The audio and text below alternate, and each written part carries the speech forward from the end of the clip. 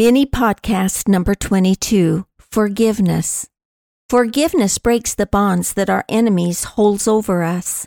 Hate, envy, revenge, anger, retaliation, vengeance, reprisals, and retribution are chains that bind the innocent, not curses that punish the guilty. Forgiveness is the key that unlocks the door to our own self-imposed prison.